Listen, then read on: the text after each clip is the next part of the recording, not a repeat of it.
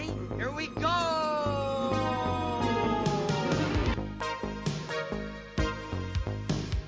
In case of emergency, the exits are here, anywhere. Keep your hands and arms inside the carpet.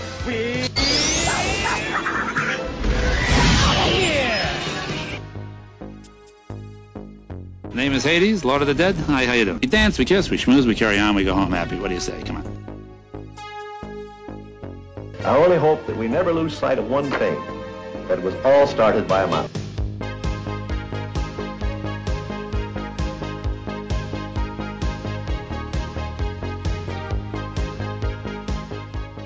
Hello and welcome to the Disney Guys Uncensored. My name is Andrew DeFusco, and this is episode 12, recorded on June 10th, 2019. And on tonight's episode is one of the main reasons we started this podcast to begin with. We are going to talk about Fastpasses. Is it a broken system? Well, you'll have to listen to find out. And joining me on tonight's episode, as always, Bob, how are you? You know, I'm off a very successful weekend. I know you're very excited about the money you owe me for the Hamilton tickets. We're going to be seeing Hamilton in Providence in a month and a half or so.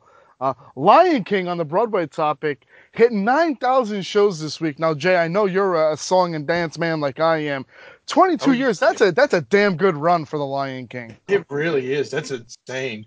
Yeah. I mean, I can't believe this is my next blurb from the weekend, but at all the rage is Galaxy's Edge this weekend. It's crazy, but Disney felt an obligation to release an official guideline on how to dress at Galaxy's Edge. So real quickly, no robes, which is weird because you can buy them in the land. No masks or face paint. Again, okay, I'm on board. No military gear, all right, including blasters. However, lightsabers are available because you know you're spending $200 on them, and no full costumes, which I think is the no full costumes is in line with the standard park procedure they have in place. Yeah, but aren't they going to have full costumes when they open up the hotel and have you literally cosplay in the hotel? They'll have don't you worry. That you have to walk Don't you through worry, first to change. Jay, you can wear tribute clothing, whatever the hell that means. And you can, Jay, I know you're not a flashy guy in any way. You can wear muted tones, vests, and layers. Because when it's 103 degrees with 95% humidity in Central Florida, I think vests and layers is the way I want to go. But enough for my weekend, guys. Jay, how about you? All right, so finally the heat wave that we've had down here has come to an end. We had almost a month of barely any rain and just absolutely scorching temperatures. We ended up the past 5 or 6 days, we've had quite a bit of rain. It's been kind of spread out, and then every once in a while we'd have a big storm or whatever. But finally getting wet down here. Next thing I know, I talked about, we went to water country up in Colonial Williamsburg area a couple weeks ago for a family vacation kind of trip, just to cool off at the beginning of the summer and also for my youngest daughter's birthday. And while we were up there, we always enjoy the Colonial Williamsburg stuff. I'm a big American history buff, and excellent. We talked about the possibility of coming back and doing a Colonial Williamsburg trip. And we talked about doing it over the 4th of July weekend, which we've done before. It's absolutely phenomenal. You get the goosebumps and everything when they come out and actually read the Declaration of Independence and everything. I mean, Jay, that's hashtag America, baby. Hashtag America. Yes, sir. Well, you see, there's another part to that. As Amber was perusing Facebook earlier this week, we found out that apparently, and I didn't realize this, Colonial Williamsburg occasionally will ask celebrities to come and do what they call a residency with them. Well, they have somebody who's coming down for the 4th of July this year, and it's none other than Anika Nani Rose. Wow, Princess Tiana, well done, sir. Yeah. See, that's not bad. Yeah, and my youngest daughter's favorite movie is, of course, Princess and the Frog. So nice. I thought you were going to say Black Cauldron, but okay. You know, since you're on the topic, right? I gotta do. last week I lost sleep, guys. I went to bed that night and I said, "Oh my God, did I make the right decision?" You Oh guys boy. put the pressure on me. I I know where picked he's the going, horn folks. cane, as we all know, over Maleficent. And what happened? What did I do? Over the last week, I spent my time listening on tape to the first book of the Black Cauldron, known as the Chronicles of Prydain. And let me tell you, I learned a little bit more about the Horn King. And, I started book 2 today. I, I'm not yet to admit I was right or wrong, but I will say I'm learning about the Horn King, and to be continued, because I want to do justice on this podcast, and I want to make sure we made the right decision. Guys, I got to be honest. I went back and did some fact checking because that's my specialty on this episode, on these shows. I'm the fact check guy. We done dropped the ball last week. There's no going back. That podcast is in the can, signed, sealed, and delivered. But I personally think Jay might have had it right upon further review, as they say in the NFL.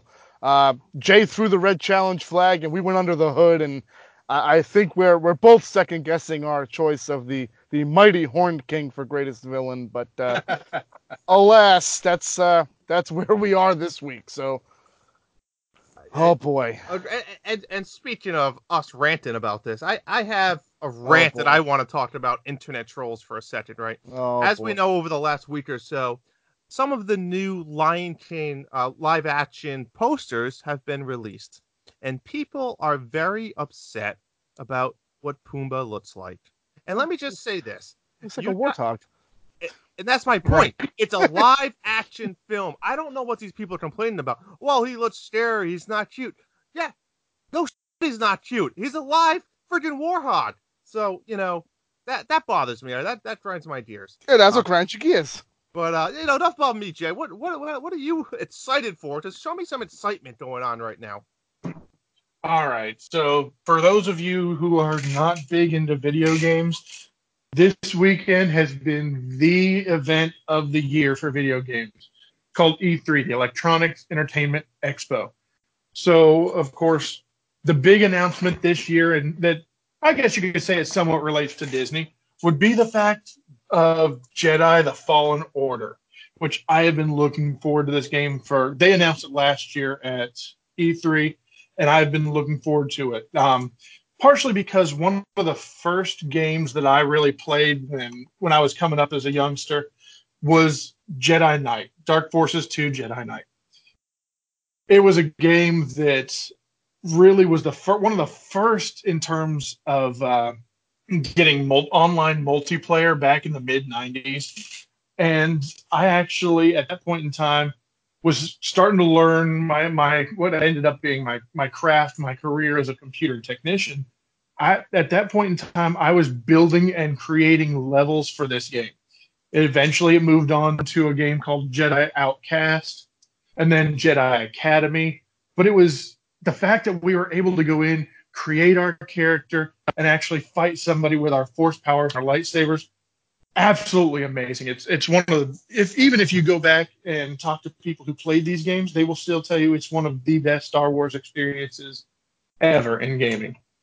And this new one is shaping up to look exactly like it, and it looks amazing. It starts right after Order 66, and essentially you're one of the only Jedi left. I'll just leave it at that because I could go even further. No, absolutely, and I'm excited for that. I'm excited for E3. I know big announcements for tomorrow for Nintendo. We'll all be waiting and seeing. But so enough with that. I think it's time to move over to some official big news items. So why don't you take us away there, Jason? All right, certainly. So vacation packages for 2020 will be available, and as of next Tuesday, June the 18th, you can start planning your vacation for the 2020 season. With the end of the Flower and Garden Festival at Epcot, work is now underway on the new experience center in the Odyssey Events Pavilion. The Odyssey is now closed for renovation. The Experience Center will showcase the many changes that are coming to Epcot over the next couple of years.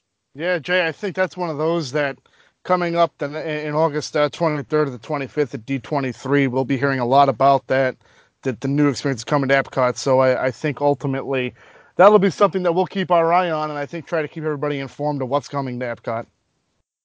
Right, absolutely. And that was actually something else that I was going to mention too, was the fact that they have actually announced the dates for D23 in August.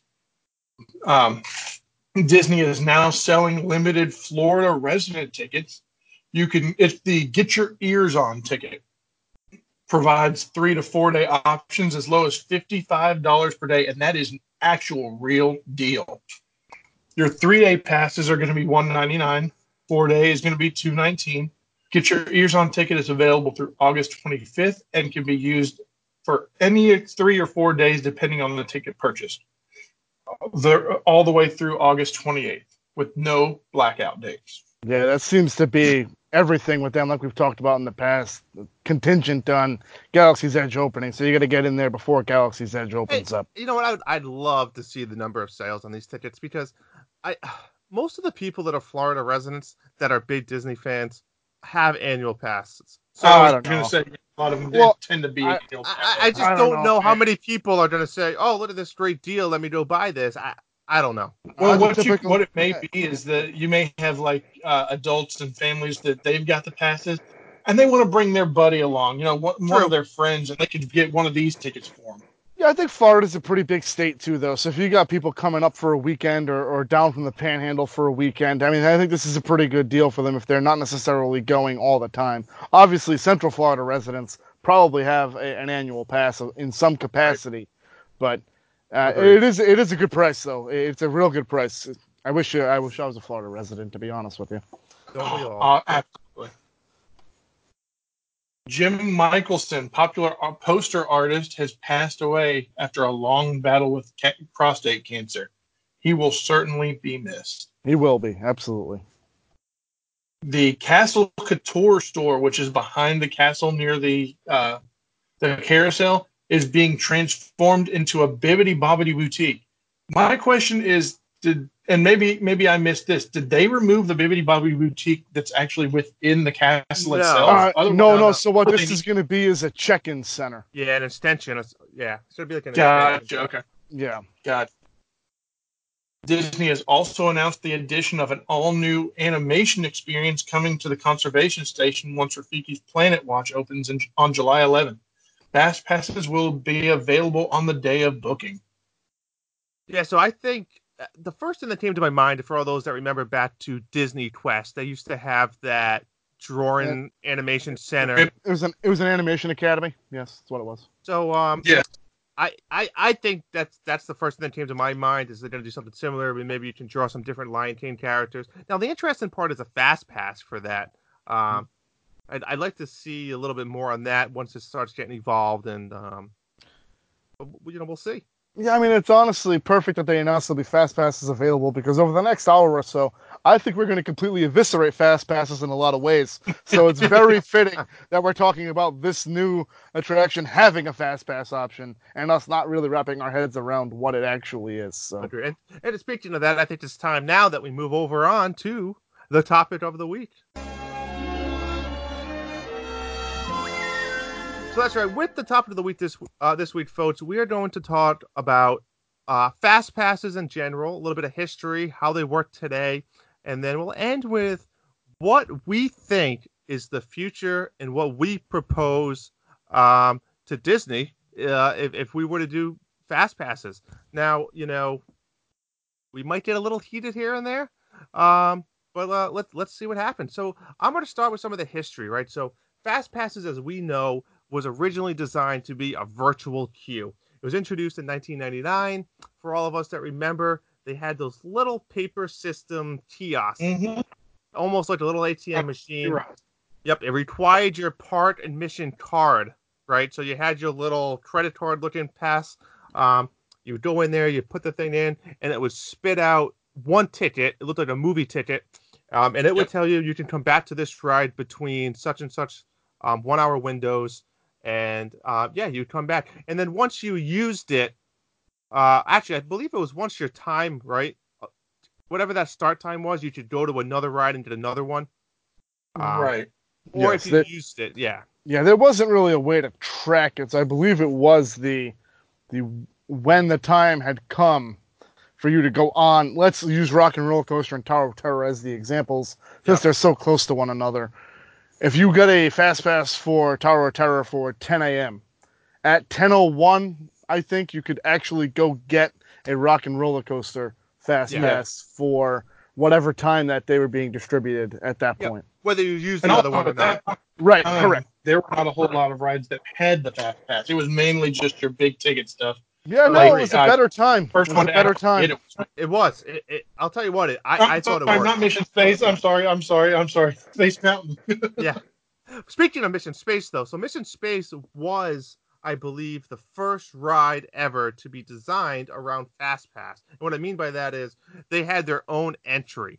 So they had, here's your normal line, here's your Fastpass entry line. It wasn't maybe necessarily the first ride with Fastpass in mind, but it was the first one with an actual of its own entry.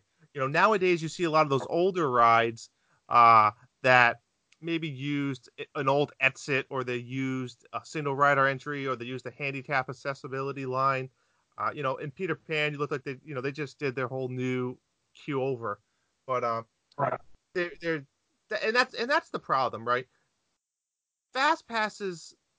I have an issue with all how fast passes work because I specifically always talk about how much I love line queues, and when you start talking about fast passes, you go in a different entrance, right? And when by doing that, you miss the queue. And I think Bub and I were talking offline earlier about Flight of Passage, right? Flight of Passage. I've never been on Flight of Passage without a fast pass. So yeah, I've seen pictures and I've seen videos of what the queue looks like, but I've never walked through that queue by myself. And I'm sure there's other rides like that I don't even realize that I've never been through.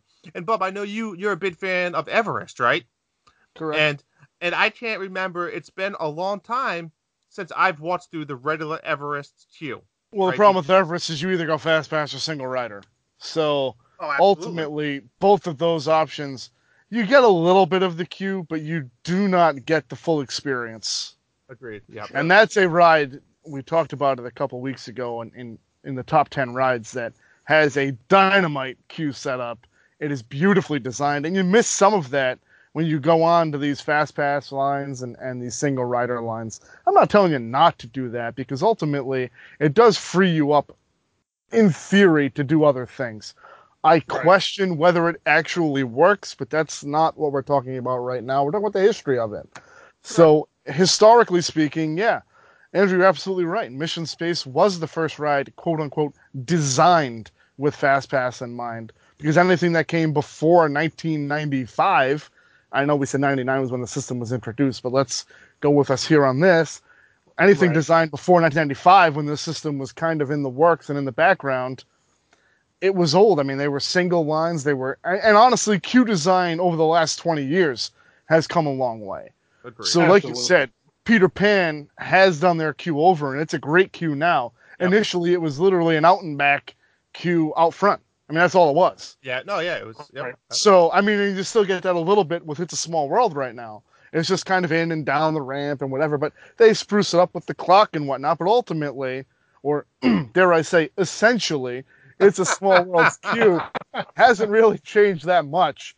They actually have a fast pass there. It's just they opened up, like Andrew said, kind of like the handicap ramp or one of the old exit ramps as the fast pass queue. So, but you know what? At the end of the day, I'm a big advocate and a fan of the old fast pass system, and it didn't require much thought. You went up to the kiosk, you put your card in, and whatever time it spat out, is that what you had your option for? And and then you could look. I mean, is it 3 hours from now or is it 10 minutes from now? And then you plan accordingly. Yeah, you know what, Andrew? That's a great point. And this is more of a present day issue than it is a past issue. My big thing for me is I really think people miss a lot in the parks now because everything is so premeditated and everything is 180 days out, 60 days out, 30 days out, this many days out. Do you even enjoy it? It's all about, and I know this is a line used in a movie. You don't go to have a good time, you go to make good time now. Yep, absolutely. Exactly. And I think that's maybe a conversation we're going to expound on in a little bit. Yeah. A little thing about the history for me. that I really enjoyed, and call it old-fashioned because when this system was in place, I was 15, 18 years old. But when this system was kind of in place, I was 15 to 20 or so. So I was a wee lad. I could run to Tower of Terror and get the Fastpass. And we did. And you had the cards. So you took your mom's card, your dad's card. Yep. Andrew, you took your mother's card, your dad, whoever else. And we went and got the passes. 2 of us, 3 of us, whatever it was, went boom, boom, boom, boom, boom. And there was really no policing that. But I feel like it was a much more honest system than what it is now. Again, I think we could argue till we're blue in the face about what system is better. Is no system better? But I really was a fan of the paper Fastpass. I really did enjoy the system. I was. I mean, there was no manipulating the system. It was what it was, right? There was no was no trying to do 3 early ones so you get that extra Fastpass or worrying about rider swap and how do you get through. There wasn't that. It was what rider it is. Swap still existed. That's something different. But there wasn't the beat in the system of one rider swap. I mean, one Fastpass and use rider swap for the other person. I mean, the story behind it. But or even the problem where you get ready, you're going to do your Fastpasses 180 days, and look, I'm at 200 days and it's letting me do it. Computer glitch. Right. Yeah. As you guys know, Jay is not a fan of technology. For a guy in IT, it's remarkable how much he hates technology. I mean, do you guys have anything else to add about the history of it? Or I think the history is pretty straightforward. Agreed. I mean, it's a paper system. It was a good system. I'm not going to say it was without its faults because I think there were some issues. But again, I feel like it was much more easily remedied if there was an issue with this system as opposed to now. Just my opinion. At the end of the day, I liked the system they had. I enjoyed it. I thought it worked. If it's not broke, don't fix it. Or if it's not Baroque, don't fix it. Yeah. It's a little Beauty and the Beast pun for you folks. But really, at the end of the day, let's go to the current day. Because in 2014, Andrew, they spent as much on this new Fastpass Plus system with the RFID technology as they spent on, a good-sized land at their parks. Dare I say, Toy Story Land or some of Galaxy's Edge. They spent $1 billion on this system. That is ludicrous. Yeah, that's a lot of money. I mean, you got to think about what they did, right? So, first off, you have to think about the development of the My Disney Experience app. That as much as people hate it, I personally love it. And Jay hates it. That's no joke. When you look at what all the information that's in there, there's a ton of info. And then you got to start thinking about the infrastructure of the system. You got to start thinking about all of the, I don't know what you want to call the little, they're not kiosks. They're more of you wand them, right? The little stands at each ride. So they had to install all of those on a network, right? So there's a lot of infrastructure behind it. I'm sure, Jay, you probably know a little bit more of the downer details of what that would involve than we do. But that's no joke what they introduced, right? So you have that. Now with that being introduced, speaking for Walt Disney World only, Walt Disney World is still one of the only places that I can think of as far as a major amusement park that you get that experience for free.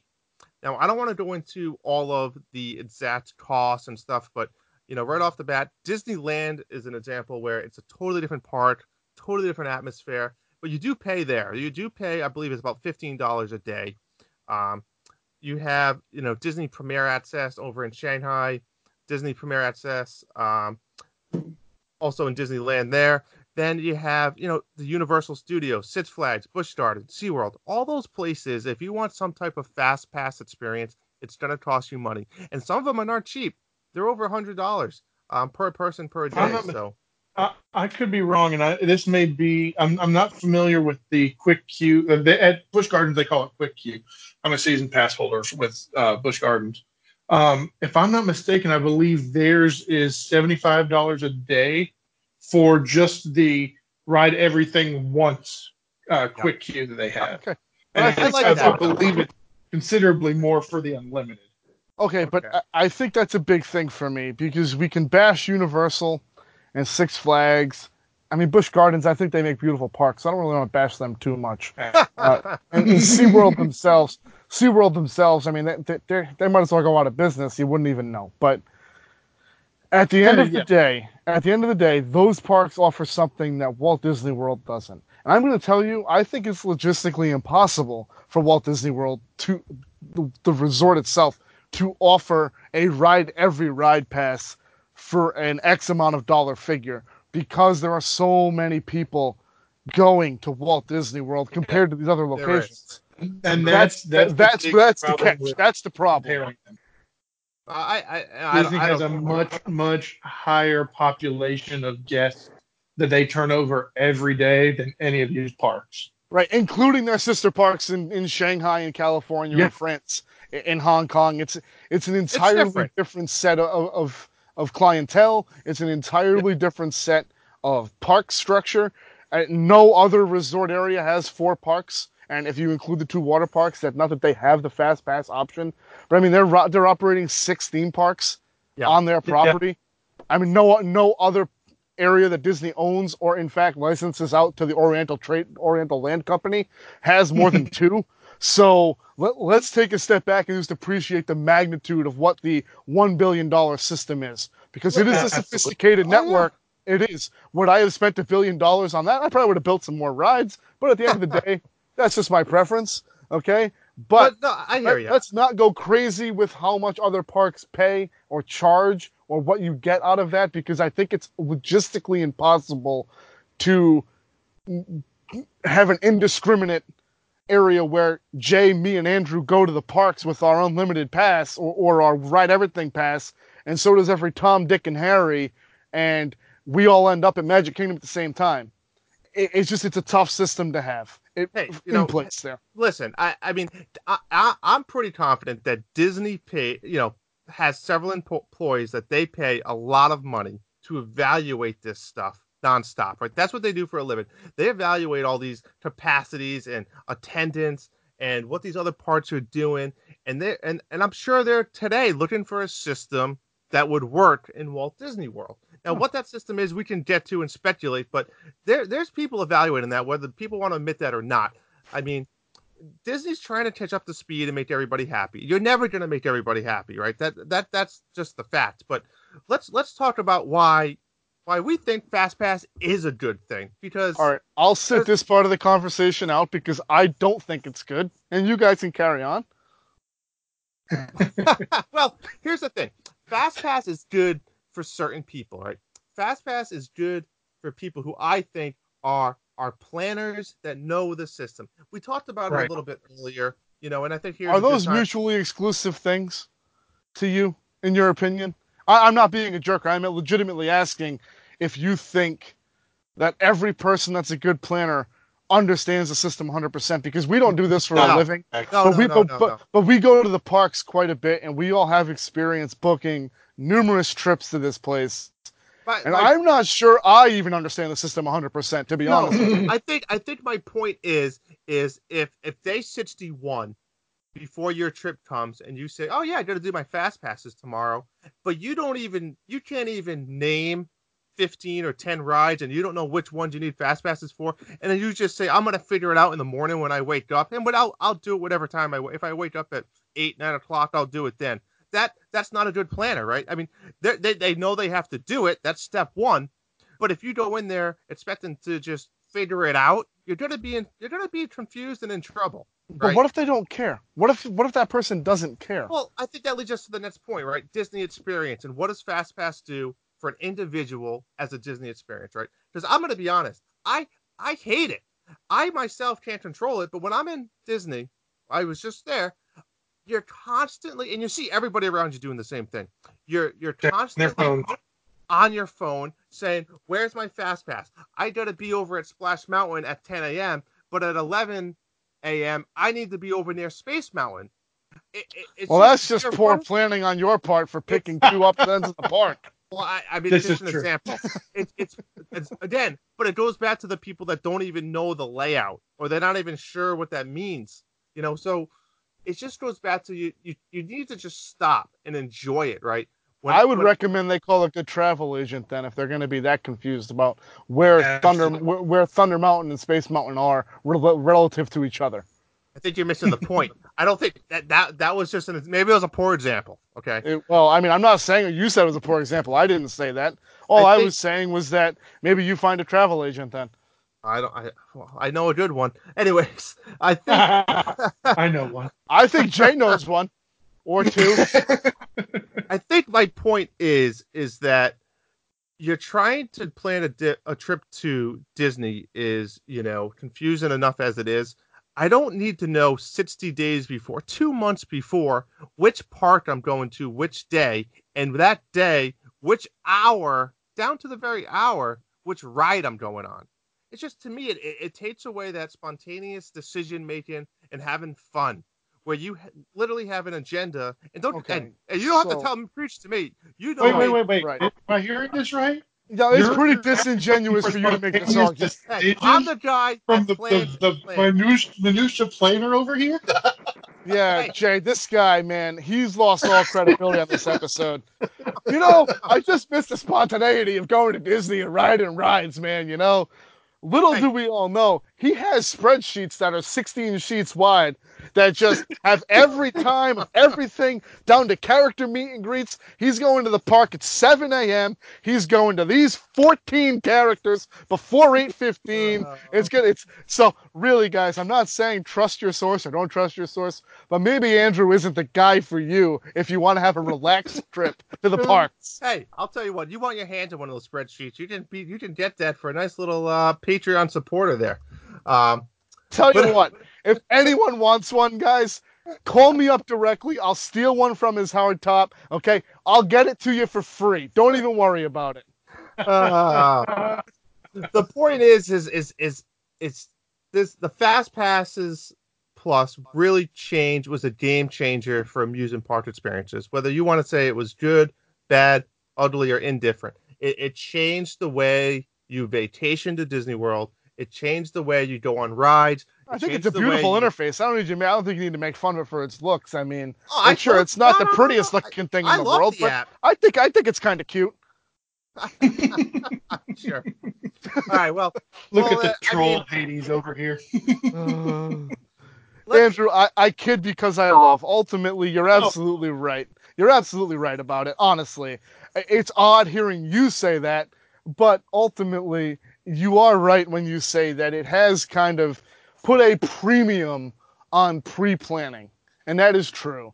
Ultimately, for me, I go about it differently. A lot of people I know, and let's get it out in the woods, family that I know, let's get it out in the woods, Andrew that I know, his brother that I know, my mother specifically, she now listens to the show. Mary, thanks for listening. Ultimately, at the end of the day, they go about these parks differently than I do. I specifically now, with the two kids, with my wife, I don't want to say we're relaxed because that's disingenuous for me to come on here and tell you. Clearly, if you listen to the episodes, you know I'm highly strung, okay? So that's evident. But for me, I go about this entirely different. I know going down there that I've seen everything I could possibly see. If there is a ride that I haven't been on that is opened, or for instance, let's use Flight of Passage since that is the ride that everyone talks about, okay?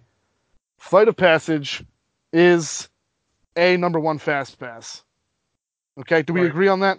Yeah. Yes. I mean, yeah. And that's the first thing you book. Yeah. Okay? So I'm not discriminating against what time I booked that Fast Pass. But after that, I almost booked my Fast Passes for later in the day. And you guys think I'm crazy. I like to get up, and I'm spending the money on these resorts that I'm going to. I spend my time, I get up a little bit later than Andrew would. We walk around the resort, we grab some small breakfast. We walk around. Like this time we went to Port Orleans Riverside. We spent more time at the resort than I've ever spent at a resort in 15 years since I've gone. And it was so enjoyable to me to not be tied down to just, oh my God, we've got to get from A to B to C to get to D. It was just such a different experience for me to just take a step back and almost go the way we used to go, where you used to just kind of take your time. And if you miss something, I mean, listen, they're constantly changing the parks.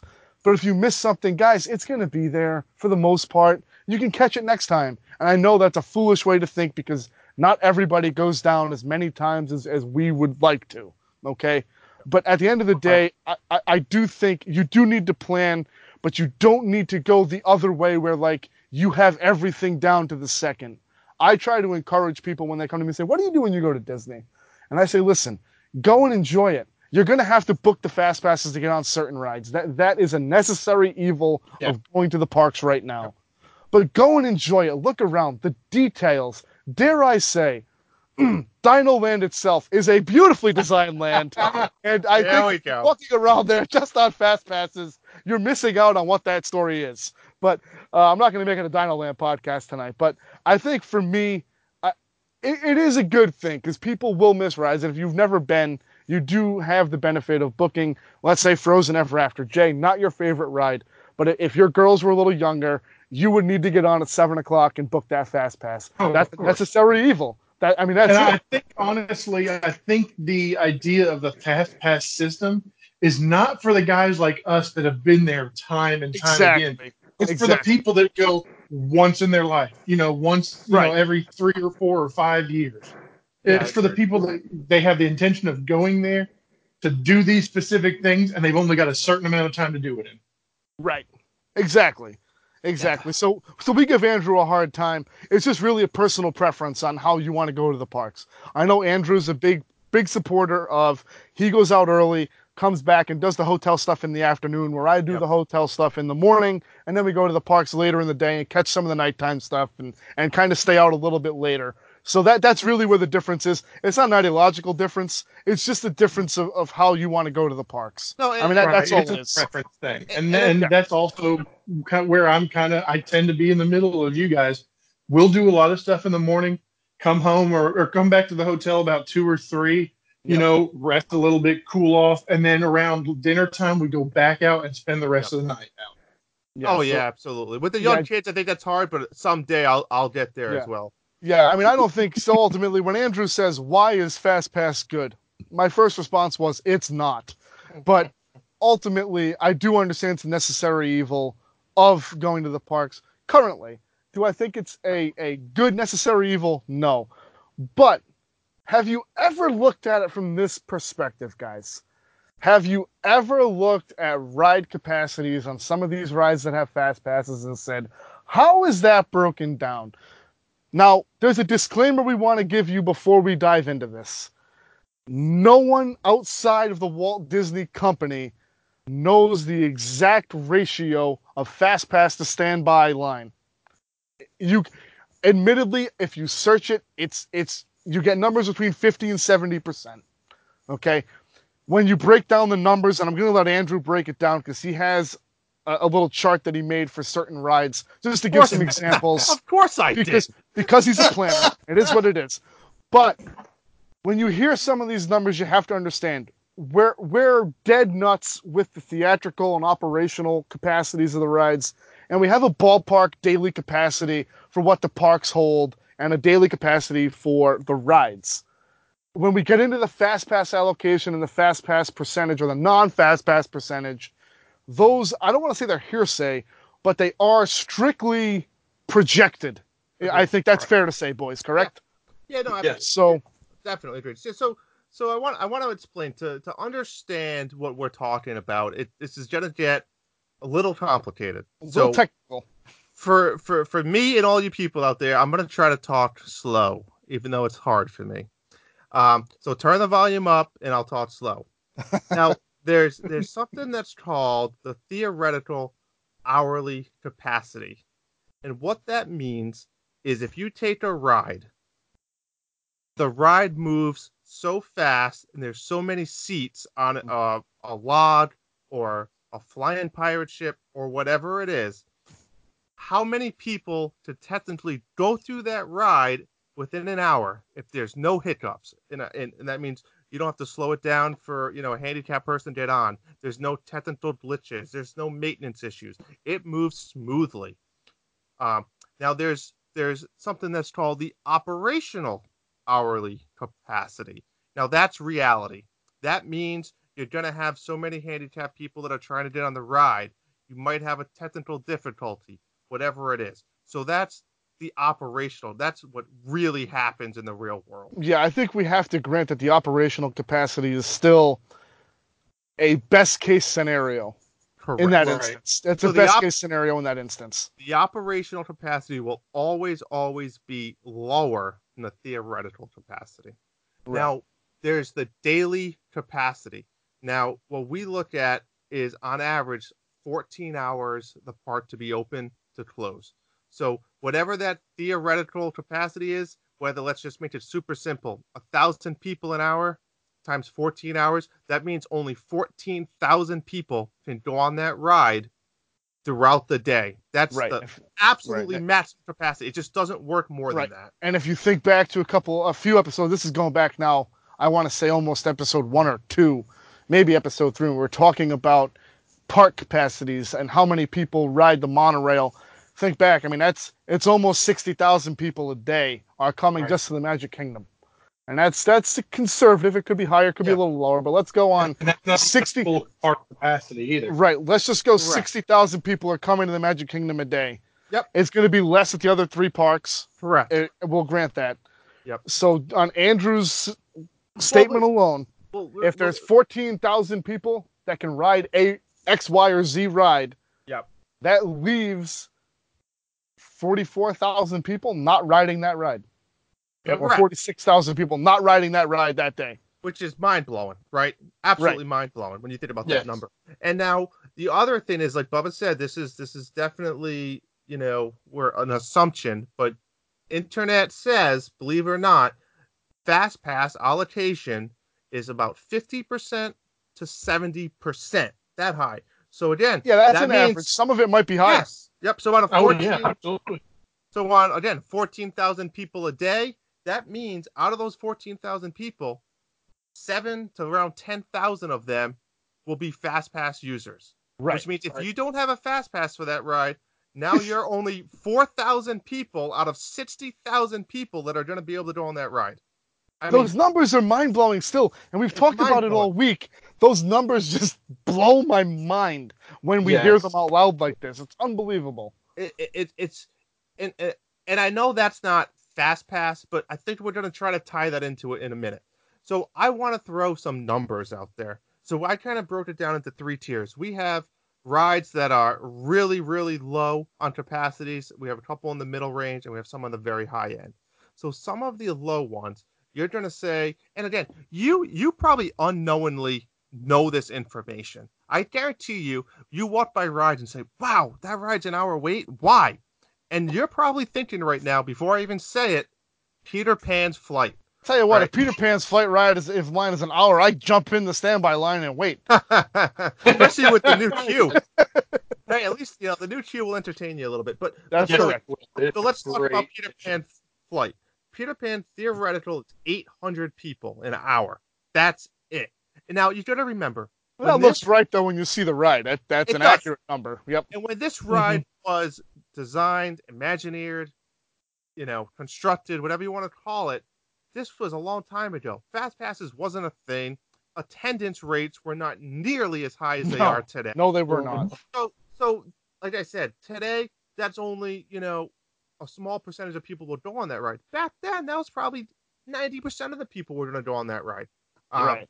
So 800 people theoretical. Now operational is 720. Not a huge difference for this ride, but that's about the average percentage, right? I think you're going to see that with a lot of these Omnimover attraction type things. That the theoreticals and the operationals are fairly close because they're consistently moving. So they're close, but even still, 7. I mean, that's a small number of people. It really is. Yeah, no, absolutely. So, like I said, what that means is if 60,000 people are going to that park, that's a small percentage, right? That's not a lot of people that are going on that ride. Now, another one with the same capacity is you're thinking, well, man, Buzz Lightyear Ranger Spin. That one always seems to be kind of an odd, long wait, too. And that's why. It's not that those rides are the most popular and most famous. It's that it can't throughput the same amount of people. And here's what happens is that Peter Pan's Flight, everyone's like, oh man, you got to go on Peter Flight early, or you got to get a fast pass for it. So now that people know this, it's naturally making more people go on it, which naturally extends the line. So it almost Yeah, it's a hurts mob itself. mentality. It's a mob mentality. I think the ride sucks, so that's fine. I don't go on it. But let's be honest. We all know I love Peter Pan. It's no secret. The ride is what the ride is, right? It's an Careful. indoor dark ride. Be and careful. It's fun, but it's no different than all the other ones. I don't know. So, A lot of people love that ride. People that listen to this show regularly love that ride. I love it. I'm telling you, I love the ride. But I'm telling you, I do not. Well, we know that. Anyways, let's talk about a few other ones. So one of the lowest percentages that I saw was the Enchanted Tales with Belle. And a lot of people, I gotta be honest, I don't know about you guys, but a lot of people don't even really know this exists. Can I call a timeout on that, though, real quick, on Enchanted Tales with Belle? This is one of those that it is a quasi-show walkthrough attraction. And this is a spoiler alert for later on in the show. That attraction has absolutely zero business being a Fastpass attraction. You know what? Yeah. I'll go even further because I've done this and it's actually fun and cute. That attraction has no business being an attraction. Let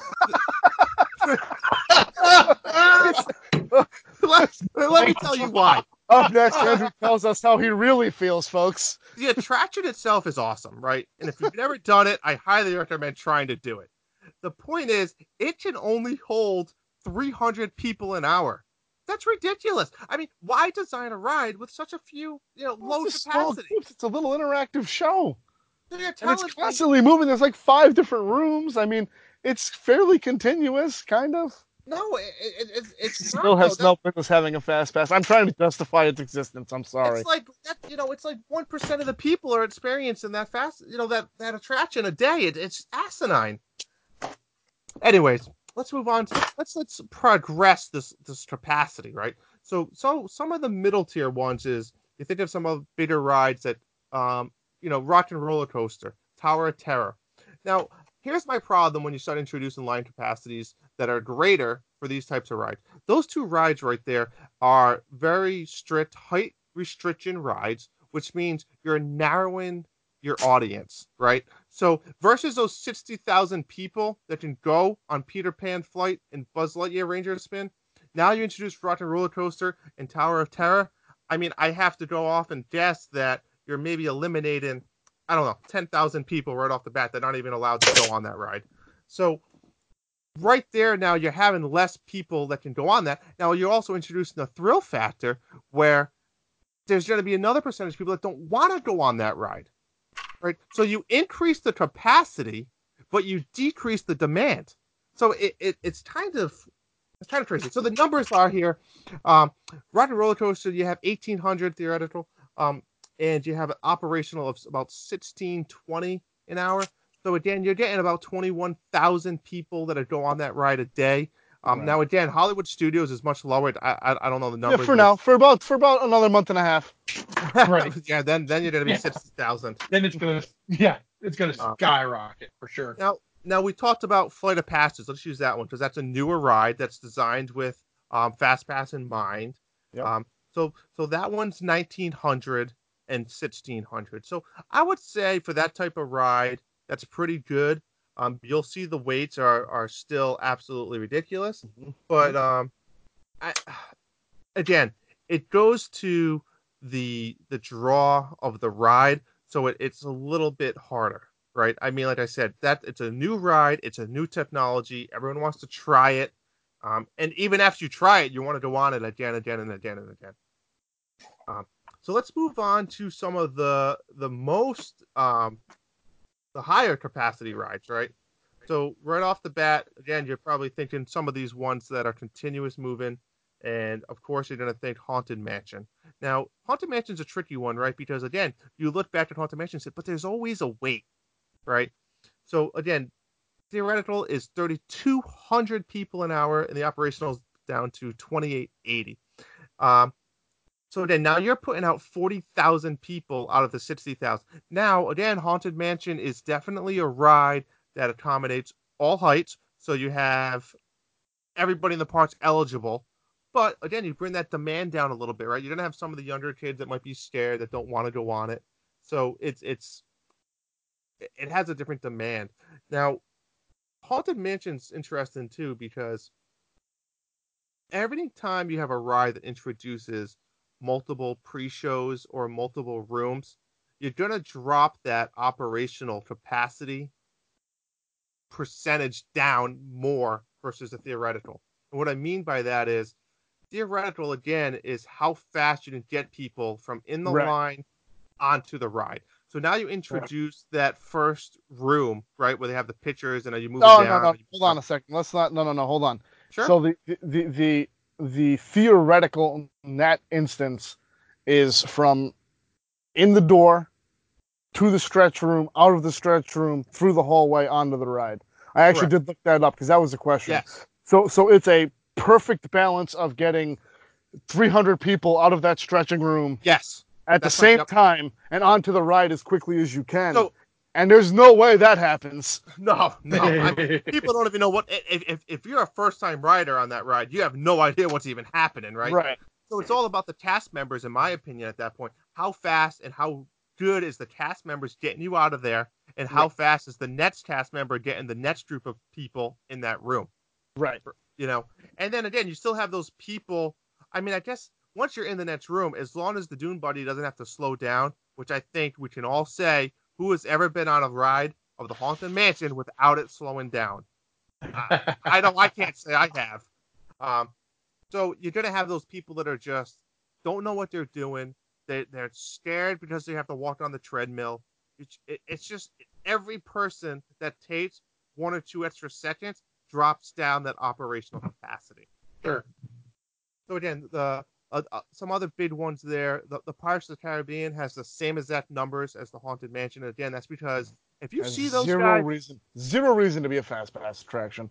agreed. And I mean, if you look at how fast people load those boats and how fast the next ones come up, they're It's efficient. It's Uh, efficient. And it's the same thing with the Small World. Same concept. Yep. The biggest hindrance there, as I see, is sometimes you're sitting in the boat at the end, but that means that there's more boats ready to be loaded. So, Right. Also, though, I know that I don't know how it is with Pirates of the Caribbean. I'm not sure, but I know Small World has specific boats for the accessibility factor for ECVs and the wheelchairs to be strapped onto the boat. So that does affect it. And I don't know if they're always in rotation because it takes up the back. I don't want to say third of the boat, but like the back quarter of the boat. Like the last 2 rows are a platform to come out on. So I don't know if Pirates has the same system. I have to think they do at the end of the day. But Small World, so that's what happens a lot of the time with the jam ups. no, yeah, absolutely agreed. And I think at this point, I think we should all want to open it up to you guys as well too. And any other things or reasons that we can think of. And Bub, I know you're a big advocate of why this capacity. Well, listen, with Fastpass, yeah, right. Listen, Fastpass doesn't increase ride capacity. Let's get that out of the way right now. Like Andrew said, there is a finite number of opportunities to ride that ride in a 14-hour day. So if you split that 70-30, that's not creating a 70% more capacity. That's just saying Reducing. allocation-wise, 70% of it's going to people that booked it ahead of time. So that's not. It just means 30 days early, 70% of the ride capacity for a certain day is already accounted for. Yep. So, listen, the operational ride capacity in Navi River Journey is about 1,000 guests per hour. So if the Fastpass system reserves 700 of those slots each hour, that means that 300 people get on that ride in an hour.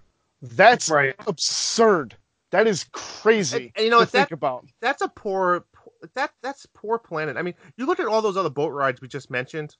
Why can't you? They're not even half of that. They're a third of that capacity. Why? Right. Again, well, Navi River Journey was designed to be. Oh God, here we go. I don't want to make this an Avatar thing, but it was like an intimate experience. Yes. You're supposed to be on a little reed boat, a little log canoe built by the Na'vi, and you're going through their forest. So it's all about theming in that instance. That's the problem with it.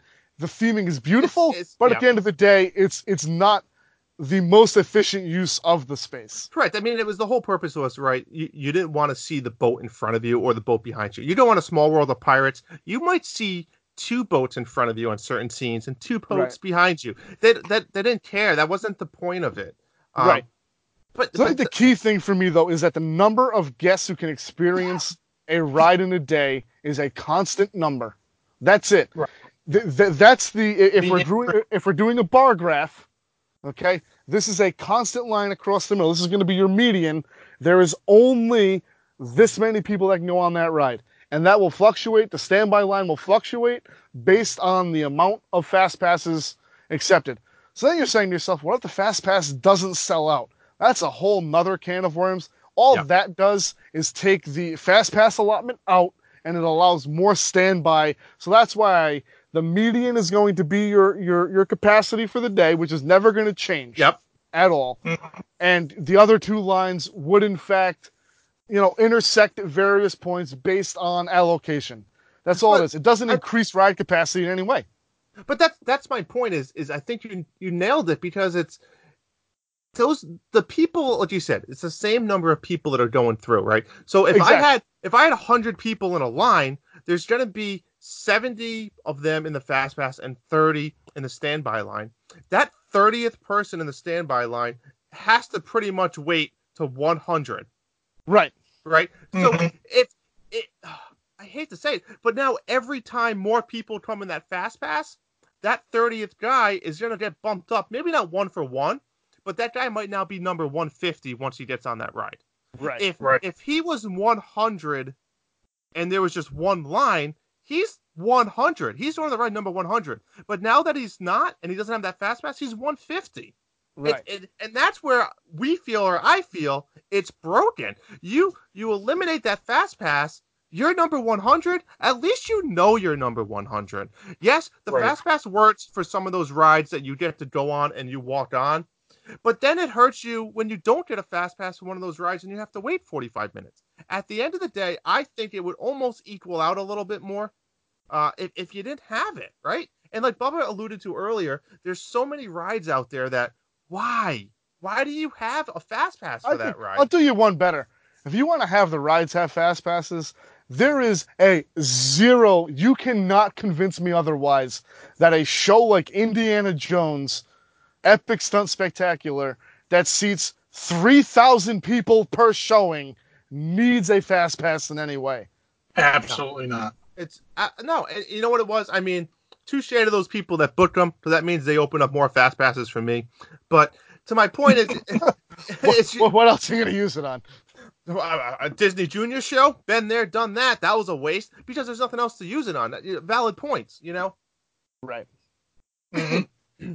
But I mean, I think we beat that one to death, but I think it's a lot of valid reasons. Right. No, I think what the problem is with FastPass, the conception, the idea out there is people look at it as a way to increase capacity, and it's not.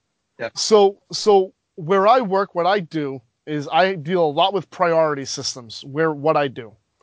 And if something comes into my shop that we have to work on, and it is a priority, it jumps the line. So it's almost like a fast pass system. It jumps the line and kicks every other job back at a certain machine back X amount of hours based on this priority that just came into the shop. So that's what this issue is that it's great for the guy like Andrew who got on at 7 a.m. and got Flight of Passage. Oh, no. Let's throw Flight of Passage out. Got Navi River Journey because he refuses to wait in the line. But poor Jay, who used his Fast Pass because he's only there for 3 days on Flight of Passage, he gets hosed because he cannot get the Fast Pass for Navi River Journey. So, one, the tiers suck. We haven't talked about those. And let's go very quickly. The only park that doesn't have tiers is the one park that actually needs tiers. and the rest of it doesn't. No, you're right. So the tiers basically, right now, a lot is out there about Hollywood studios changing their tier levels up to moving Rock and Roller Coaster and Tower of Terror into the A group with the 3 Toy Story attractions. Great. Fine. You can get one of those attractions from the Tier A, and then every other attraction or show is Tier B, except for Star Tours. Star Tours is a Tier B now. I don't know if it's. Listen, we But you can know agree. what? The only thing I'll say about that is I almost like it. It's almost going back to you have one fast pass. I mean, the other two are useless, so throw them away. Well, at that park, For that park, it's like you get one fast pass because everything else you don't even need it for anyway. They're all right, shows. but let's go with the assumption there are 5 rides in that park right now that need a fast pass. Because if you're getting a fast pass for Star Tours, you're doing it wrong. Ultimately, that line is never longer than like 25 minutes. It's a fun little queue. Just wait 25 minutes. Now that ride is going to be broken. That ride will be broken. I'm telling you right now because every single person is going to get a fast pass for Star Tours. Because what else are your options? Right. It's the only ride that's in Tier B. It is. So again, I almost think you'd be better off going to a straight 3-ticket system. That's it. I think the fact they do the bonus ones are not beneficial because the people that get on there early enough, and if you don't know better and you're screwing around, you're planning, and again, this comes down to you having the issue with people being hardcore planners. If you got 3, 7, 8, and 9, and then you again. The likelihood of you getting a 4th fast pass on a worthwhile attraction isn't great. Let's be honest, okay? Maybe It's Dumbo not. or you're still going to get a 4th Barnstormer. fast pass. So my point is, Bub, is that's a great example because then there's people like me that can get away with that, and then it penalizes people like you that like to just sleep in and relax with your kids and have breakfast. It doesn't penalize me. Don't worry, I don't mind waiting. That's okay. Well, I'm at the what parks. I'm saying is, I'm at the parks until 9 o'clock, 10 o'clock in the day. I don't really care. I'll wait. It penalizes, I'm saying, the individuals of does. the fast pass. It does. It does. It does. Oh, it does. Won't have that opportunity now to get a 4th, 5th, or 6th fast passes. Where if I really wanted to go crazy, I might be able to. I'm going to tell you this: any listeners out there that have gotten 6 worthwhile fast passes, please reach out to us at the Disney Guys Uncensored at gmail.com. I would love to have you on the show and explain how exactly you got 6 worthwhile fast passes. If you email me and tell me you got a fast pass for Stitch's Great Escape, I'm not answering your email, so don't send it. Okay, but if you got 6 worthwhile fast passes, right? If you got 6 worthwhile fast passes, if you got Space Mountain, Thunder Mountain, 7 Dwarfs Mine Train, Peter Pan's Flight, you got 5 or 6 legitimate fast passes. Peter Pan's Flight is not a good one. Huh? What? Didn't you just say that Peter Pan's Flight was not a good one to get a fast pass No, but on? you have no. What I'm saying is, though, but you have to get one to go on that ride, or you're going to Right, gotcha. So in this instance, no, I would not do that. But if you did get that, you got 7 Dwarfs Mine Train, Splash Mountain, Space Mountain, Thunder Mountain, and let's throw Jungle Cruise in there because for some reason that line is inexplicably long every damn time you try to ride it. Okay, if you got those 6 attractions at Magic Kingdom in one day, come talk to me. I want to know what drugs you're doing. Well, I think we beat that one to death in a good way, but I think we're going to beat the next one to death even more because I know Jay and Bub don't agree with me. But we are going to move on. Agree to disagree. We are going to move on to the future of fast passes at Walt Disney World. Yeah, so this is strictly speculative at this point. This is our dream scenario. Yes, dream scenario. It might not even be what we think is the right thing, but it might be something that we want or something that we think might help. So rock, scissors, paper. We can't see each other. We'll have to trust each other's instincts here on who gets to go first. Who wants to lead it off? Because rock, scissors, paper. Okay, rock, scissors, paper. No, tell you what. I got 1 or 2. Jay, 1 or 2? 2. Yep, it was a 2. I hand to God, it was a 2. If we had a video, it was a 2. Jay's going first. All right. So honestly, I think my best opinion would probably just be to do away with a fast pass completely and have a regular line and a single rider line. I mean, really, honestly, what better can you do? Because it's going to end up being the same people getting on anyways. You're not going to get anybody that's going to be able to skip ahead of anybody or anything like that. Although I will say there are people that will try to manipulate the system. I have watched a group of 20 go into the single rider line on a ride before. But once again, We're not factoring that in. It's still going to get the same amount of people on the ride. Yeah, I think No Disney does a matter what. decent job, though, of separating the single riders if necessary, though, at the Right. front of that line. So, I mean, I love the single rider concept. I don't think there's enough rides that offer it. And yet Absolutely. you see so many rides with empty seats, and that Yes. always bothers me. You know, even if it's 2 rides, 3 rides per a lodge, like I said, or a boat or a roller coaster, that adds up when you're sending out a roller coaster every 3 minutes. You know. Right. Absolutely. And I will say from personal experience, I have heard stories of people that actually, people that are handicapped in wheelchairs or whatever, will actually offer for their services. You pay them to go to the parks with you for the day, just so they can get in the ride. Oh, I that's mean, awesome. Andrew's not above that. Jay, listen, I will offline. say honestly, I will say in all honesty, I have done something. I won't say to that exact effect. I have some problems with my knees and my ankles. I have heel spurs. I tore all the ligaments in my ankle, and I got bursitis at the ripe old age of 18 in my knee. So when we go to Hallow Scream, they know that I've got that. I've done it before, where I've registered with them as having I guess you could say a handicap, because standing in one place will end up hurting me more in the long run than moving around. So I have actually used a handicap pass when we go to Hallow Scream, so that we can at least go through the line a little bit quicker, so I'm not standing as long. But I will say, when I do it, a lot of times I feel bad because I know I can move, whereas I know there are people that are actually on, shall we say, a wheelchair or a scooter that are less mobile than me, that they actually do need that kind of stuff. But I have used it because I know that it does end up hurting me in the long run. Jay, real quick, offline, I want you to ask Andrew about the time he sold a lawnmower to a veteran on Memorial Day. I don't want to do it now. I want to do it on the podcast. But Jay, it's a great story. I think you'll enjoy it. If his name is Rosie, it made sense. Excellent. All right, Bob, you want me to go next, or? Yeah, you go ahead, because I agree with Jay, but I have my own thoughts on what I would like to do. Jay's So you point, can... like I said, Single Rider is a great idea, and I think eliminating Fastpass would mean less lines. I'm sorry, less rides that you go on, but ultimately a better experience. I do truly believe that, and I think for once in my life, it would make me not plan and relax and take in how Disney's meant to be taken. You still have to book your dining reservations 395 days in advance, so yeah, you still have to plan something. However, I love Jay's idea. It's not my idea. So my idea is a three bullets, right? So the first thing is what we're introducing is what we call the Fastpass Elite.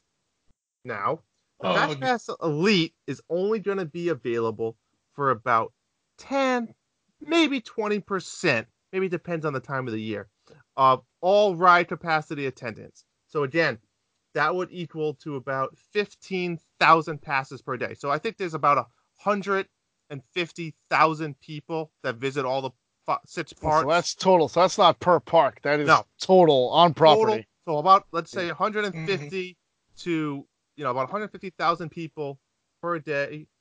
So I would say 10 to 20% of those people are allowed to purchase a Fastpass Elite. So it's going to be very elite that it's only a small amount of people that have this. Now, it's going to cost you, though, and it's not going to be cheap. You can pay, there's 2 paid options. You can pay $99 per park per person, or you can pay $349, and that includes every ride on the property. And what that does is it gets you on every single ride once. Is that per person? Per person, absolutely. So you go with a family of 4, you're buying a second vacation. Yes, $1,400. Good God. Now here we go. And that's where you lost Jay. Reference, but Drew is the EA of Disney. If you don't get that reference, there's a company called EA Electronic Arts. They caught a lot of flack a couple of years ago because they had a same pay-for-play mentality with their Star Wars Battlefront 2. They caught a lot of flack and actually have started a big movement to get rid of what they call loot boxes in games. But anyways, Drew is the EA of Disney planners. So what The this more would you do, pay, the more preferential treatment no, you get. let me explain this, Jay, because what I think this would do is it would actually almost essentially, there it is, eliminate Almost essentially. it would pretty much eliminate fast passes in my eyes.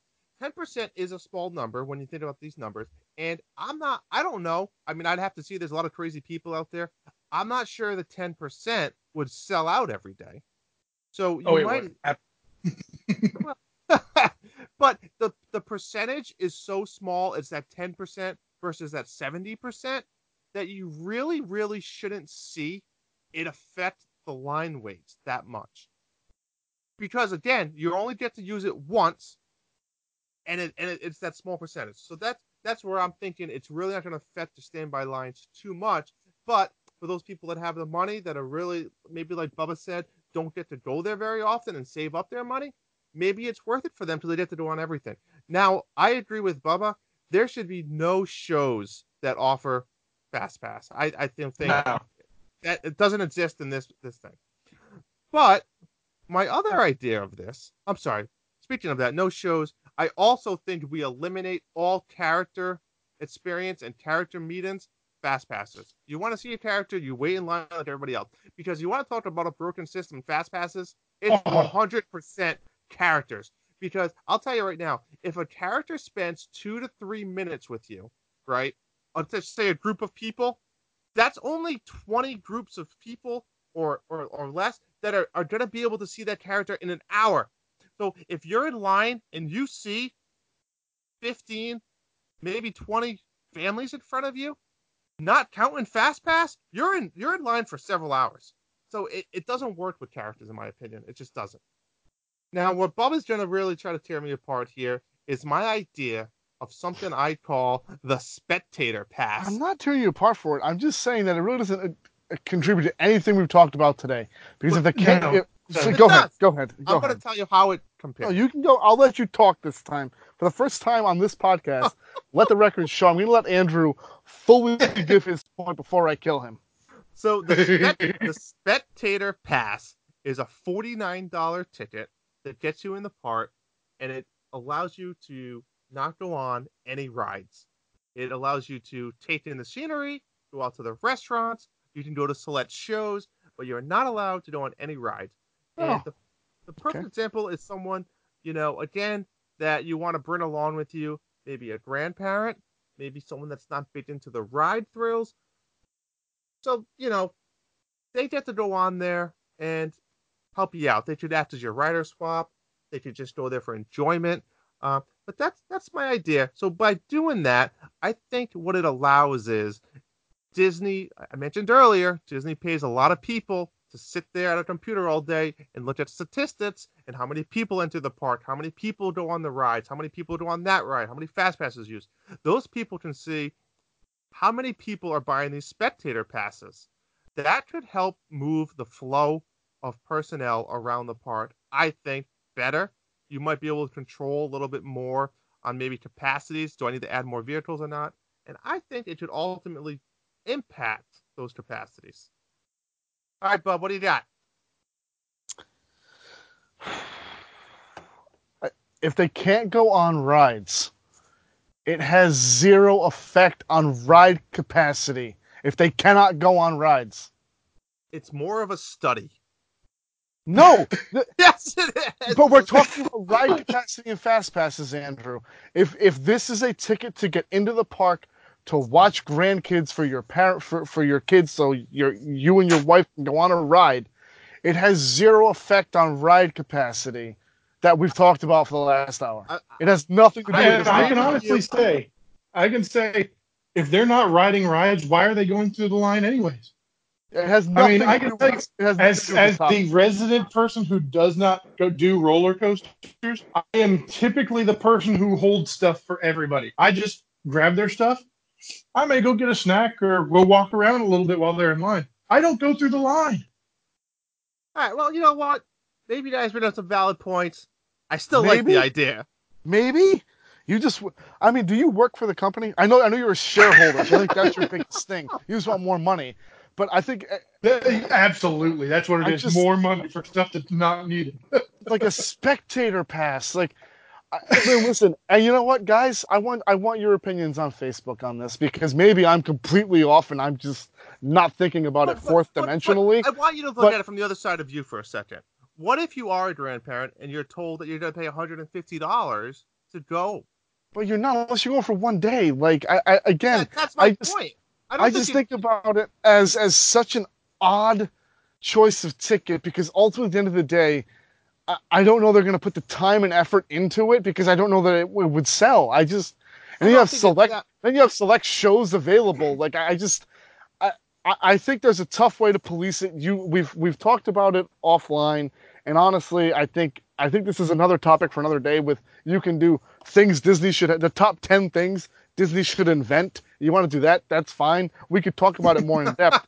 I just don't think that there's a legitimate way to police this unless you're going to start scanning wristbands at every ride you go into. And that's just, it's ludicrous. And then you said something about fingerprint and face scanning technology, Andrew. No, Andrew, you said all of this. You said all of this. I absolutely did. Right. Big Brother is watching. No, right. listen, it wouldn't be that difficult. A bit, I don't know, it would not be difficult. 70% of the people today scan their damn wristbands to go on for a Fastpass line. So you're only increasing it by 30% to say that you have to scan your wristband to go on a ride. Yeah, but if they're not going on the ride, I just don't understand why they. I don't know. I don't know. I don't know how this. Well, that's how you monitor it. I don't know how this ticket that you want to invent, or you want Disney to invent because you're a shareholder, does anything to the episode we've talked about today. That's all. I don't think that this is a relevant topic for this episode, I guess, would be my concern. Yes, I don't disagree, so let's move on. Okay. For me... But, for me, guys... you have no comments on my Fastpass Elite? Because that's... No, I mean, that's your opinion. I'm not going to kill you on that. I mean, I think ultimately it's very expensive, but it's no more expensive than my solution, so let's be honest. I've got two schools of thought on this. Jason came up from South Carolina and punched me in the face when I floated my first idea earlier in the week. He thought when I had said between $149 and $200 per person for a trip. So ultimately for me, is if you look at the current ticket structure at Disney World, they have what we call a water parks and fun option, I think it's called still. And what that allows is X amount of visits to the water parks. I think you get a couple rounds of miniature golf included. Right. You used to get admission to Disney Quest, which we all know is irrelevant at this point. I don't know if they will add the NBA experience to that because there is an admission fee for the NBA experience that we talked about a few weeks ago. So for me, I would just make it a ticket option that if you want fast passes, this is how I would break it down. It would be, iffy on the price. It'd be $149 or $200 per ticket per person. That would be the length of stay. Whether it's 3 days, whether it's 8 days, it's a flat add-on option.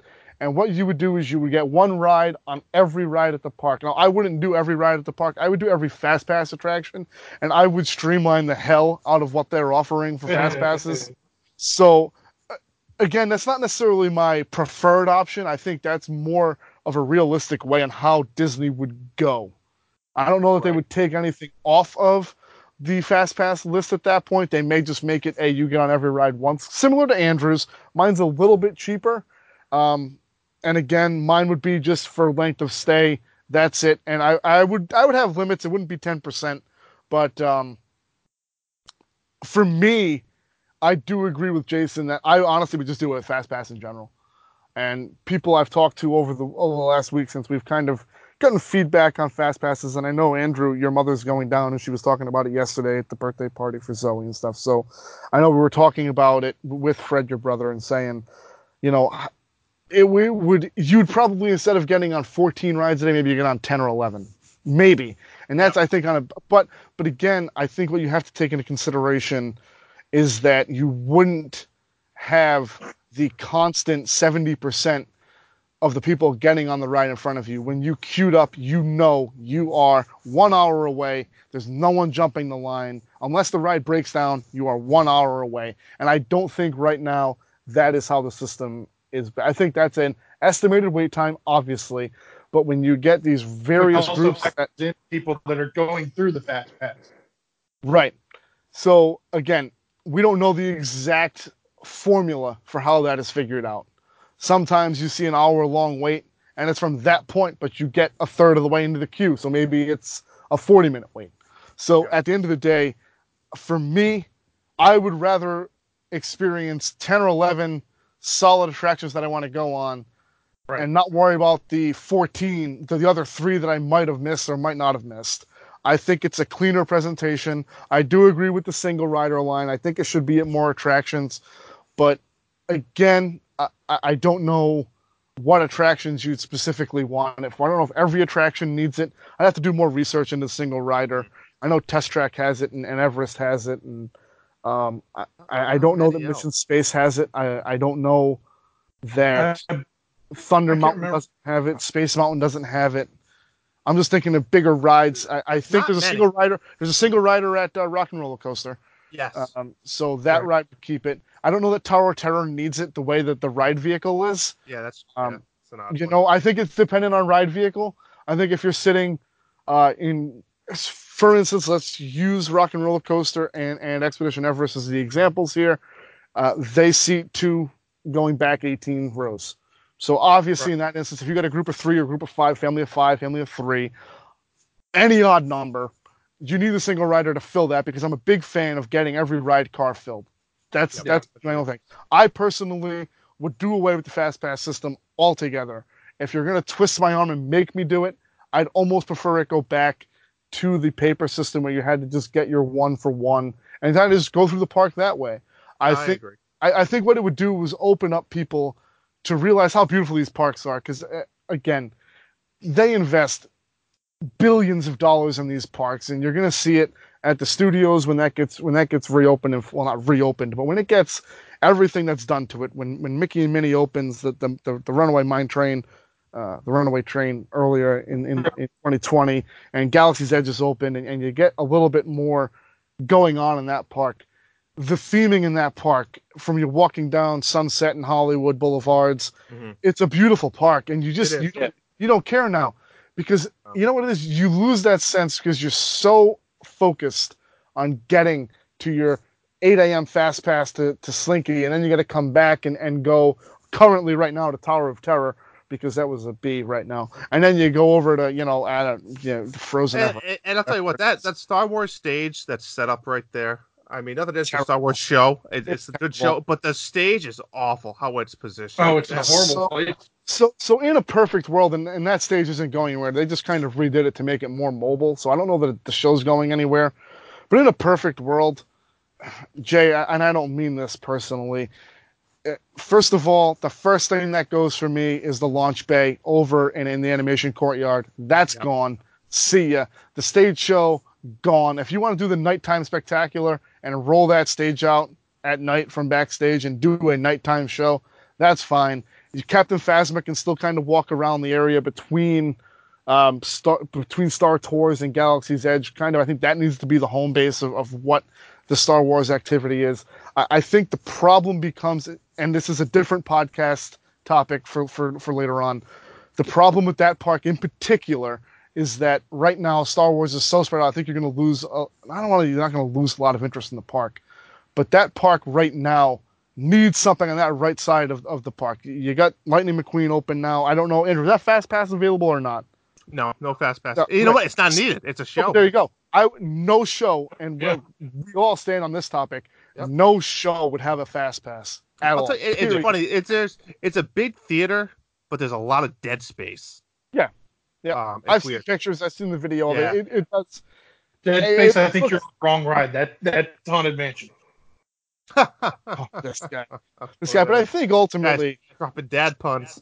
To just not beat it to death, but no shows that personally, I'm an anti-Fast Pass guy. Based on this week of research, I would say I don't know that the benefits outweigh the minuses anymore. Oh, agree. And the last two things I want to say about it is one, Bob, I actually really like the idea that you have with set a price, but give the people more than just a fast pass on that price. And I really like that idea. And I think it sells people a lot easier than changing the mentality of fast pass is free, fast pass is free. Oh, now you have to pay for it. However, you say, well, it's now included in our bonus park hopper that includes the water parts. It includes fast pass. Oh, by the way, it also includes photo pass. So I don't know if that's ever happening on this coast. But, I mean, that benefit would probably be $400 a ticket at this point. But I mean, my point is I think people would be a little more optimistic and open to it if it was a package. It's a slide. It's not the extra added value. I completely agree. I can see they would see that. Personally, with me, I'm just an advocate for you're paying enough already. You don't need to have one more thing to nickel and dime them with. Yeah, true. But ultimately, it seems like we all agree in a way that we don't agree with the way FastPass is. It can work and to your benefit every once in a while, and if you do it right, maybe a lot of the time. But I think we all agree we would be better off without it. I mean, do you guys have any other things you want to say about it before we move on? Yeah, listen, at the end of the day, I think you're going to lose a little bit of how many rides you might get on in a day. But I think in this instance, it's a fair trade-off for what you're going to gain from just being there and not having to worry about, oh my God, and we've talked about it, but not having to worry about getting from point A to point B to point C in 3 hours because you this fast. I think you'd enjoy your vacation more. You'd enjoy the parks more, and the parks are beautiful. Jay, I know you're not a fan. Animal Kingdom itself is a beautiful park. It's beautifully designed. It's massive. Visually, it's amazing. But you could get lost in that park now without having to worry about going from the safari to because let's think about it there. The safari is in one corner, Everest is in another, and Pandora's on the other side of the park. I mean, and that's a gigantic park. You're going to spend your whole day walking focused to get to one attraction to another, and you're riding 3 rides. Yeah. And there it is. And really quick too, I know one of the things I meant to bring up was I believe when Disney originally came up with this idea of a fast pass, the idea was to get people out of the line queues and into the walk-in areas, right? They wanted people spending more money. So if you walk around, the parts are crazy shoulder to shoulder, and it's true. If you want to go get a Dole Whip, you want to go get a pretzel, the lines are crazy now. And it's getting people out of the line and it's getting them into the park. So what's happening is that because they're only going, you've lost the art of going to wait in the queue at this point. That's what's happened. Is that they're going from Splash Mountain and, our Fast Pass for Pirates isn't for another half hour. What are we going to do? Oh, we're not going to go queue up for the Tiki Room or the Jungle Cruise because we're going to miss our Fast Pass time. And I did it. I just did it. I had to wait a half hour for my Splash Mountain because you're planning so far in advance, and then you get there, and things happen faster than you thought in your mind. I had 30 minutes to kill, and I was like, well, I'm already over near Splash Mountain. Where am I going to go? I'll just wait here, and I'll get a pretzel, and I'll get a drink. Oh, there is no place worse in any of the parks than that area between Splash Mountain and Thunder Mountain. It is terrible over there. And you're just stuck. Terrible. But I think that was a really good conversation. Actually, at the end of the day, I think we're all in an agreement in a way. So again, like Bubba said earlier, I want you guys to reach out to us, whether it's email, Facebook, wherever, and let us know your opinions on FastPass. I'm definitely curious to see what everyone else thinks of. But that's gonna wrap up the main topic this week, and we got a little thing special for you. So let's move on over to the Random House of Mouse. Start knocking at the House of Mouse.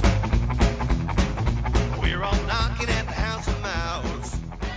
Yes, everybody's favorite segment is back. Random House of Mouse tonight is going to look at the Disney Guys uncensored personal favorite souvenirs.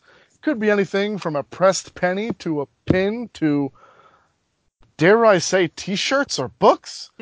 Well, let's get into it, guys, because clearly Disney does one thing great, and that is souvenirs. They will sell and package anything. You name it. Lunchboxes, you got it. Thermoses, you got it. Mugs, Andrew, I know you're a mug guy. I am a mug guy. Mugs, man. They get the We Were There or the local Starbucks mugs. Those things are beautiful. Yep. Again, you've got the Mickey ears and the Spirit jerseys and all sorts of jewelries, and my wife has a Kate Spade Disney wallet. I mean, it's out of control what you can get there. Let's start though, Drew. Let's start with Drew tonight. Yeah, so it's funny because you say mugs, and I actually, that's not on my list, but I will say quickly, I do try to get at least one Disney-themed mug every time I go and bring it back. I'm a big coffee guy, so I like changing it up. But my favorite personal souvenir is a few trips ago, actually, really once we started going with the kids, we decided to, every time we'd go, we would buy one and bring it home. And what we're talking about is the Brito, dare I say, statues or figures. Now, what I'm talking about is you've all seen them, whether you know what I'm talking about or not. They are the super, super colorful, very breakable statues, right? They're usually anywhere from a few inches up to maybe 8 inches. And I think the first trip we got Pluto, we have Tinkerbell, and we have Stitch. So again, those are my favorite go-to. We must get one every time we go to bring it home, kind of a memorabilia to say, I remember that trip we got that one. Yeah, Drew, I got to tell you, I have a couple of those myself. Off the top of my head right now, I know we have an Oswald one that is really a prized possession for me. I like that one. Yeah, the Brito statues or collectible figures, whatever you want to call them. I know we've had some conversation back and forth on what they actually are fantastic little colorful little things. I mean, some of them are bigger. Some of them get pretty big. I know we have Belle. She's a little bit smaller. I mean, the smaller ones are great little collectibles for the kids. I mean, they're not toys either. I mean, they do run, what, $20-$30 or so, I think. Right. So they're fairly affordable, too, in that regard. But Jay, did you have a personal favorite souvenir? Yeah, sure. And this kind of started when my wife and I went when we were shortly after we were married. I was looking around kind of like, what do I want as a souvenir? I've pretty much got what I want. I went with the pins. I enjoy pin trading. Well, I guess I'm more of a pin collector. My youngest daughter is the trader. But it doesn't matter what you like. There's something in the pins that you can pick that's part of your particular fandom or things you like. They've got pretty much everything from rides, characters, and we're talking not just the characters that are currently being shown. I mean, I can remember I got my Darkwing Duck stuff, my Roger Rabbit stuff. They've got a little bit of something for everybody in pins, and they've got a wide range of pricing on them as well. You can get something that's super cheap, or you can go for the high end, which is somewhere around, $25-$30. Oof. Yeah, no, I think that's definitely one of those that's great for the kids, great for the adults, especially the higher end collectible ones that are limited to certain times of year. Obviously, more along the lines of those $25 to $30 ones. I know when we were down for around Christmas time this past year, there was like a Chip and Dale little like calendar one that this many days till Christmas. I think it was $25 or $28, but that was one that we clearly was a little bigger, and we got as almost a Christmas decoration for the house. So you can spend a ton of money on pins though, man. Oh my goodness. A lot of money on pins. But is there a specific pin you have in your collection that you wouldn't part with? Quite a few actually, but I think one that I really do enjoy. It was a limited edition run that my wife got me for Christmas. It is one of the characters from Tron Legacy getting ready to throw it a data disc. Oh, so you must be very excited about the Tron roller coaster coming. Excellent stuff. Excellent. It. So we've got these statues. We've got the pins. Okay, two different worlds there. I originally was going to talk about Vinylmation figures, and friend of the show, Matt Bromberg, is a big fan of Vinylmation figures too. I know that we had traded a few. These are little 3-inch vinyl figures is what they are. They $10 a piece, blind box. You don't know what you're going to get. I'm going to double dip though. I'm going to break the rules here on my own little House of Mouse segment. I'm going to break the rules. I'm going to drop 2 on you, just as a double dip, because there is something that I thought of while we're listening to the two of you talk about these things. So there's an artist out there, Larry Dotson, who does a lot of, not hand sketches, but he does a lot of prints of certain pavilions in Epcot, a lot of the pavilions, a lot of the World Showcase pavilions. He's done a bunch of stuff about the World Showcase, not World Showcase, sorry, Haunted Mansion. He's done a lot of the resorts. They're 11 by 14 matted. They go, 20, $30 a piece. He's usually there a few times a year too, doing signing events and whatnot. So I would say we have an Animal Kingdom one of the Tree of Life. We have a Wishes one, which I'm actually very excited we have that, because now that we know Wishes isn't going to be, Wishes isn't there anymore, it kind of allows me to kind of remember Wishes in a way that was very well done artistically. We do have, we have a Haunted Mansion one as well. Like I said, these are just nice little prints that you can frame them, hang them up. And you know what? They're not overly Disney. I know a lot of people, well, you hate Disney stuff. Listen, you're talking to a guy that has the Disney Parks posters hanging up in his dining room with some of these pictures. So ultimately, God bless my wife for allowing these things. But for me, the little prints that Larry Dotson does, you can get them. I mean, there's a ton of them on eBay and Amazon still, and a lot of the stores. The Art of Disney in Disney Springs near Rainforest Cafe and Once Upon a Toy also has a ton of these prints there. Again, Larry Dotson. They go about $20-30 a piece, depending on what you're looking at. And I think, Andrew, you might have actually been with me when I actually met Larry. Yes. Yep. And I met him, and he had done a personalized one. Was that down at Disney Springs Marketplace? No, it was actually at the shop in Norway. Oh, you're right. Yeah, it was torrentially raining, and we were walking around, and we're like, "Well, who the hell is this guy?" And it ended up being Larry, and he was signing his prints, and he did personalize. That's right. It was an odd spot. And I'll be honest with you, what a great guy. What a really nice guy. Took his time to say hello to everybody that went up to him. And again, I mean, he's not necessarily well-known, but in the Disney community for his artwork, he's a fairly well-known guy.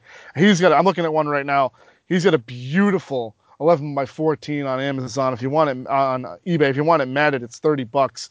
It's of the Morocco Pavilion, and I consider the Morocco Pavilion one of the more aesthetically pleasing pavilions that they do in World Showcase. So again, you can check it out. Larry Dotson's his name. Andrew, again, the Brittle figures are great. And I don't know that you need much from me, Jay, on trying to sell your pins. I think we all know what the pins are, but the Brittle works that Andrew talked about are beautiful. The pins, some of that artwork is out of this world. And again, the artwork that Larry Dotson does, we all kind of went, I think, a way that I expected, to be honest. So that's going to wrap up Random House of Mouse this week. And I'm going to turn it over to Drew now. Take us home. And I think that's going to wrap up this week's episode of Fastpasses, of Broken System. So again, as always, if you have feedback, questions, or comments, please email us, the Disney Guys Uncensored at gmail.com. And listen, if you are on Facebook and you're not in our group, what are you doing? It's simple. Go to search under groups, the Disney Guys Uncensored. That is where we tell you guys everything that's going on. We post our latest episodes, polls. We share news with you. It's just the place to be. And lastly, if you really love us, you really like us, you think we deserve money, hey, throw us some money over at patreon.com, the Disney Guys Uncensored. If not, that's fine. We'll keep giving you the podcast. So that's going to wrap up this week's episode again. We hope you enjoyed it, and thank you for listening to the Disney Guys Uncensored. May Walt Disney World bring joy and inspiration and new knowledge to all who come to this happy place.